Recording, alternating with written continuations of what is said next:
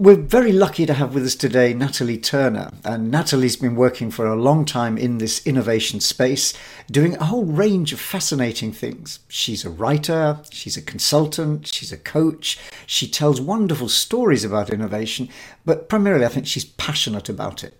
So Natalie, many thanks for sharing some of your time and your experience with us.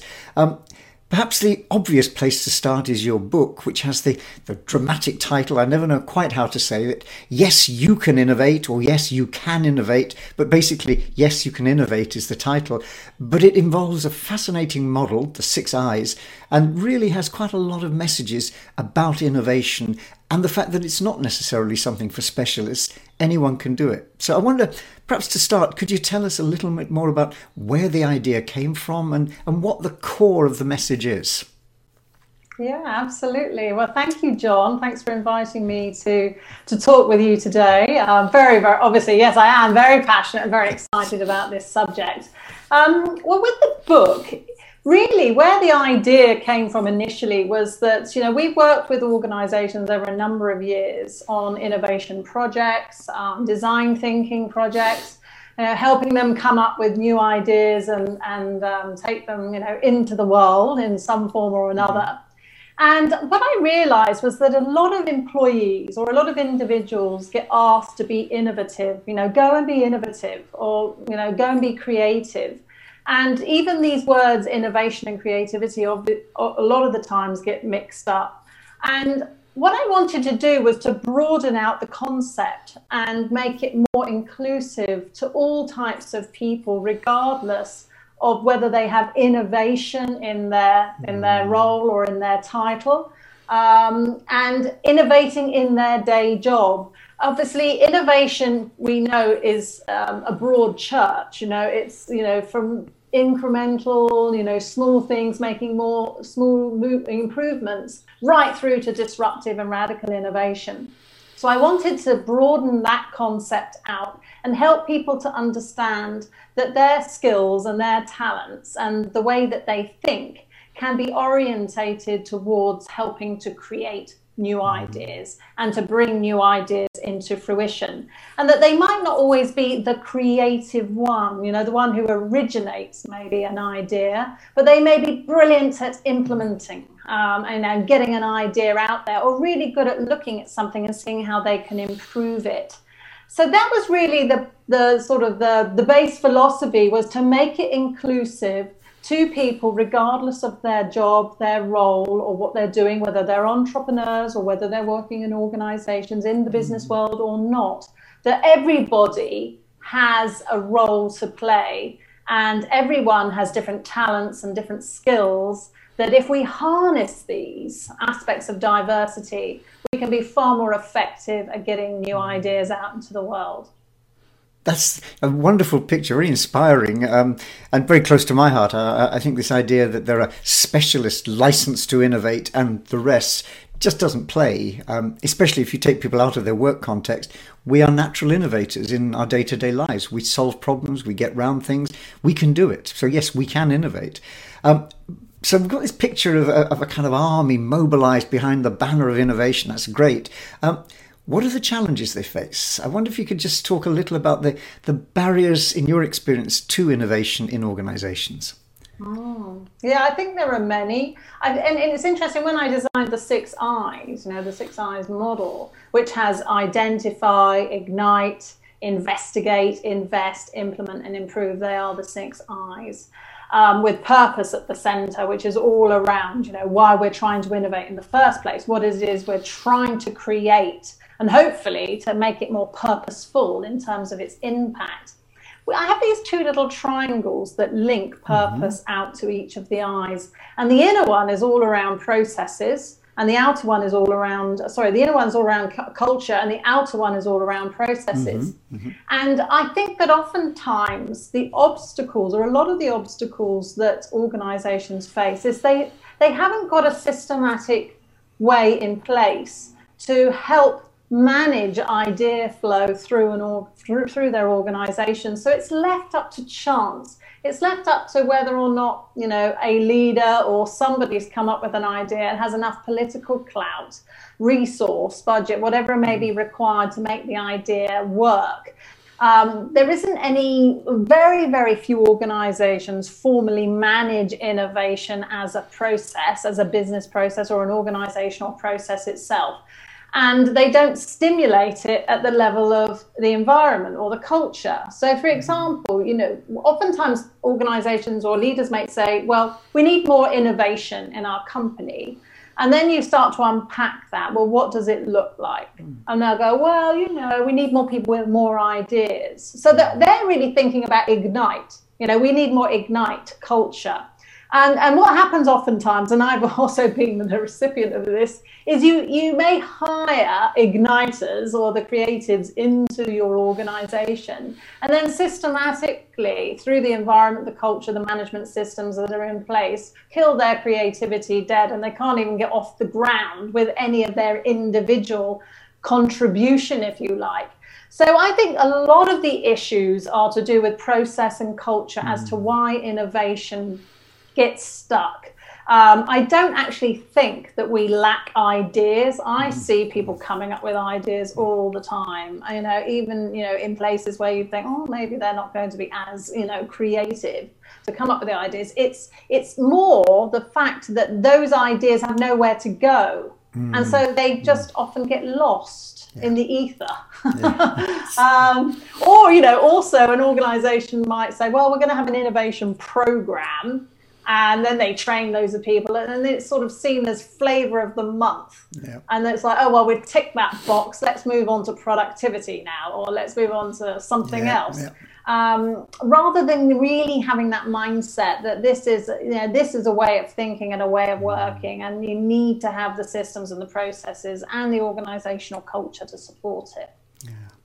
That's lovely. I'm getting very much a picture of not just one or two little sticking plasters or pills you take or something like that to fix this innovation thing, but actually a system-wide thing. And it's embracing a lot and needing a lot of people, hence the challenge to include everyone. Can you think of, or do you have experience of some organizations which are getting close to this kind of package which enables them to be innovative? Well, it's interesting. I was looking, I don't know if you've looked at it, it's actually come out this year. The Boston Consulting Group brought out their latest sort of, the most innovative companies in the world. And it's interesting that it's still quite a lot of the usual suspects are at the top. There's Apple and there's Amazon and Microsoft. And actually, I think it was about 6 out of 8 of the top 10 are actually tech companies. So that's interesting in itself. And 6 out of 10 are companies from the US. And the rest are actually Asian companies, either from Japan or Korea or China. But I think, what some of these organizations are doing is they're tracking in these surveys anyway that they have a systematic investment in innovation. It's not just sort of a nice to have. Obviously, to stay relevant today, you've got to be constantly innovating, and you've got to be innovating in the incremental, improvement area through to disruption and more radical forms. And I think a lot of these organizations, which are consistently in the top 10, year after year, are managing to make this a way of working, a way of thinking. It's not just, oh, shall we be innovative? Have we got time? It's like, well, actually, it's, that's a completely wrong reframe. You don't innovate when you've got time. You have to be innovating now more than ever. The need to stay relevant and ahead and be rethinking and reinventing is, the number one survival skill for organizations. So I think it's a good study worth looking into, because there are certain measurements and things that are more robust behind it in terms of what they're measuring in terms of innovativeness. But what is interesting to me is the amount of investment, the amount of input and output is higher. The output of innovativeness and the input of enabling innovation is higher in these organizations that have made a systematic way of working. Yeah, yeah. No, I think you're absolutely right. And I think we can learn some lessons from those organizations that have been doing it a long time. The ones in those consultants' lists of the top innovating companies. When you've been there for decades, you must be doing something right. It's not luck all the time. And so I think companies like 3M probably deserve that position because they really have paid attention for over 100 years. And they've done a lot about the culture. But maybe I could use that to springboard into one theme I wanted to ask you about. A big I in the innovation space is inclusion. And this whole question these days is very topical about diversity. You've just run a fascinating series of webinars looking at the role of women in innovation. I wonder if you could just talk briefly about why you did that and what were the key messages coming out from what I found to be fascinating webinars. Yeah, it was an interesting one because, I mean, one of the brands that I run is called Women Who Lead. And we work, with female executives that are looking to innovate more in their leadership and to stand in their power more and to embrace and lead the charge, if you like, in innovation. Not necessarily always innovation directors or innovation managers, but people who are interested in championing innovation. Now, if you have a look at the industry of innovation as well, you find there aren't actually many female women that are role models, or that we don't actually hear of them. And then this was actually what got me thinking about it. I thought there are women out there. It's just that we don't hear from them very often. So actually, that was really what sparked the idea, was to create a platform to get women to share their thoughts, their ideas, their experiences, in order to encourage more women to take innovation as a mantle in their work, in their roles. And the things that we looked at leadership, we looked at culture, these sort of issues that we're talking around. We looked at technology and innovation management. And I think some of the key themes that were coming out was really this requirement to champion people have quite a eclectic career path. It's not like you think, I'm going to go into something innovative. They've come from different backgrounds, which was fantastic. There was so much diversity just in the backgrounds of these women. And I think that, just really focusing on stakeholder management, communication, collaboration, partnership. I think these were some of the big themes that we were touching on in terms of how they were finding success in their role, was their ability to galvanize their own organizations and teams, to bring in the diversity and the different ways of thinking to enable new ideas to work. And that was really strong across all the webinars that we had. And we had a huge turnout. We had over 500 people, both men and women, signing up for the webinars. And so I think it really has touched a chord, and we plan to continue them next year and get more women, more diversity, more voices, to share their own experiences and to encourage particularly young women who may not think of this as a career trajectory for themselves, to think, well, yes, they can do that, whether they go informally into an innovation role or whether they are just champions of innovation in whatever disciplines that they work within. Yeah, no, I think it's you're dead right. It's one of these things. There have always been women, and they're very good innovators. It's just we haven't told their stories enough. And I think those role models are there. I'm fascinated. I've just written about Brownie Wise, the woman who basically created one of the few success stories that's still doing okay in these troubled times, Tupperware. The product bears the name of the man who invented the technology, a great product, but it would have gone nowhere without Brownie Wise. She was brilliant at the innovations around marketing and distribution. She pretty much invented and certainly elaborated this whole social marketing model. There's a powerful innovator, one we'd be really interested in today, and I think there are many, many more. So certainly I'd recommend anyone to try and have a look at the recordings of those webinars. But Natalie, perhaps absolutely, and you can actually go onto my site, natalie-turner.net, and you can register, and the recordings will be sent to you. So yeah, that's wonderful. And we'll make sure at the end of this that there are your contact details, because there's a lot more on your website that people need to look at. But maybe just could I sort of draw this to a close, although it'd be lovely to carry the conversation further. You've done a great deal in your own life around innovation. You've been an innovator. You're now very much engaged in trying to help other people think about and work with innovation. So if I brought someone to you and said, Natalie, could you give X or Y a little bit of advice? What would, apart from buy your book, but what would that advice be? I always think a good place to start is to do a bit of soul searching about what it is that really lights you up, what it is that excites you.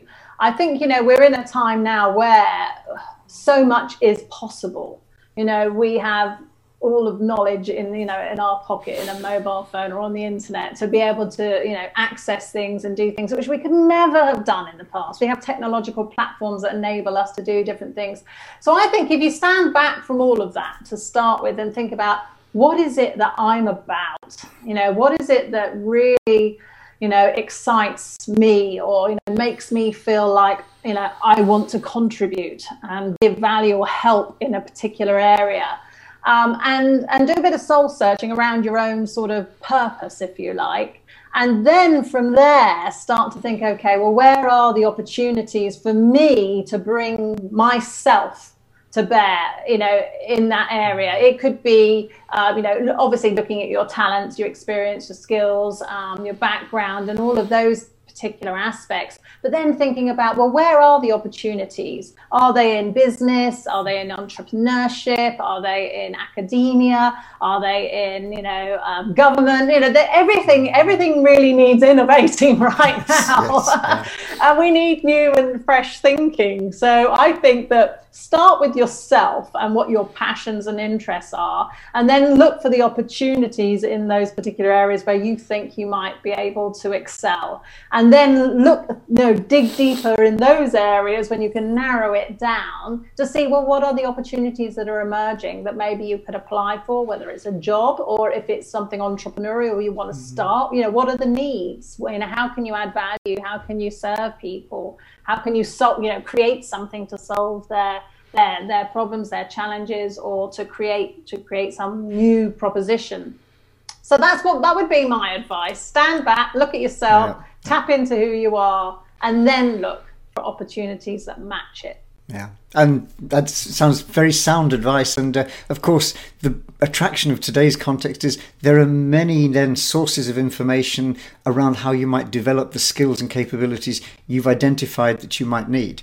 And I think it's probably not a bad place to plug once again. I think your book would be an excellent place to start that skills assembly journey. But for now, Natalie, thank you so much for sharing some time and some thoughts. And I hope we can speak again soon. Thank you. Thank you very much. Thank you, John.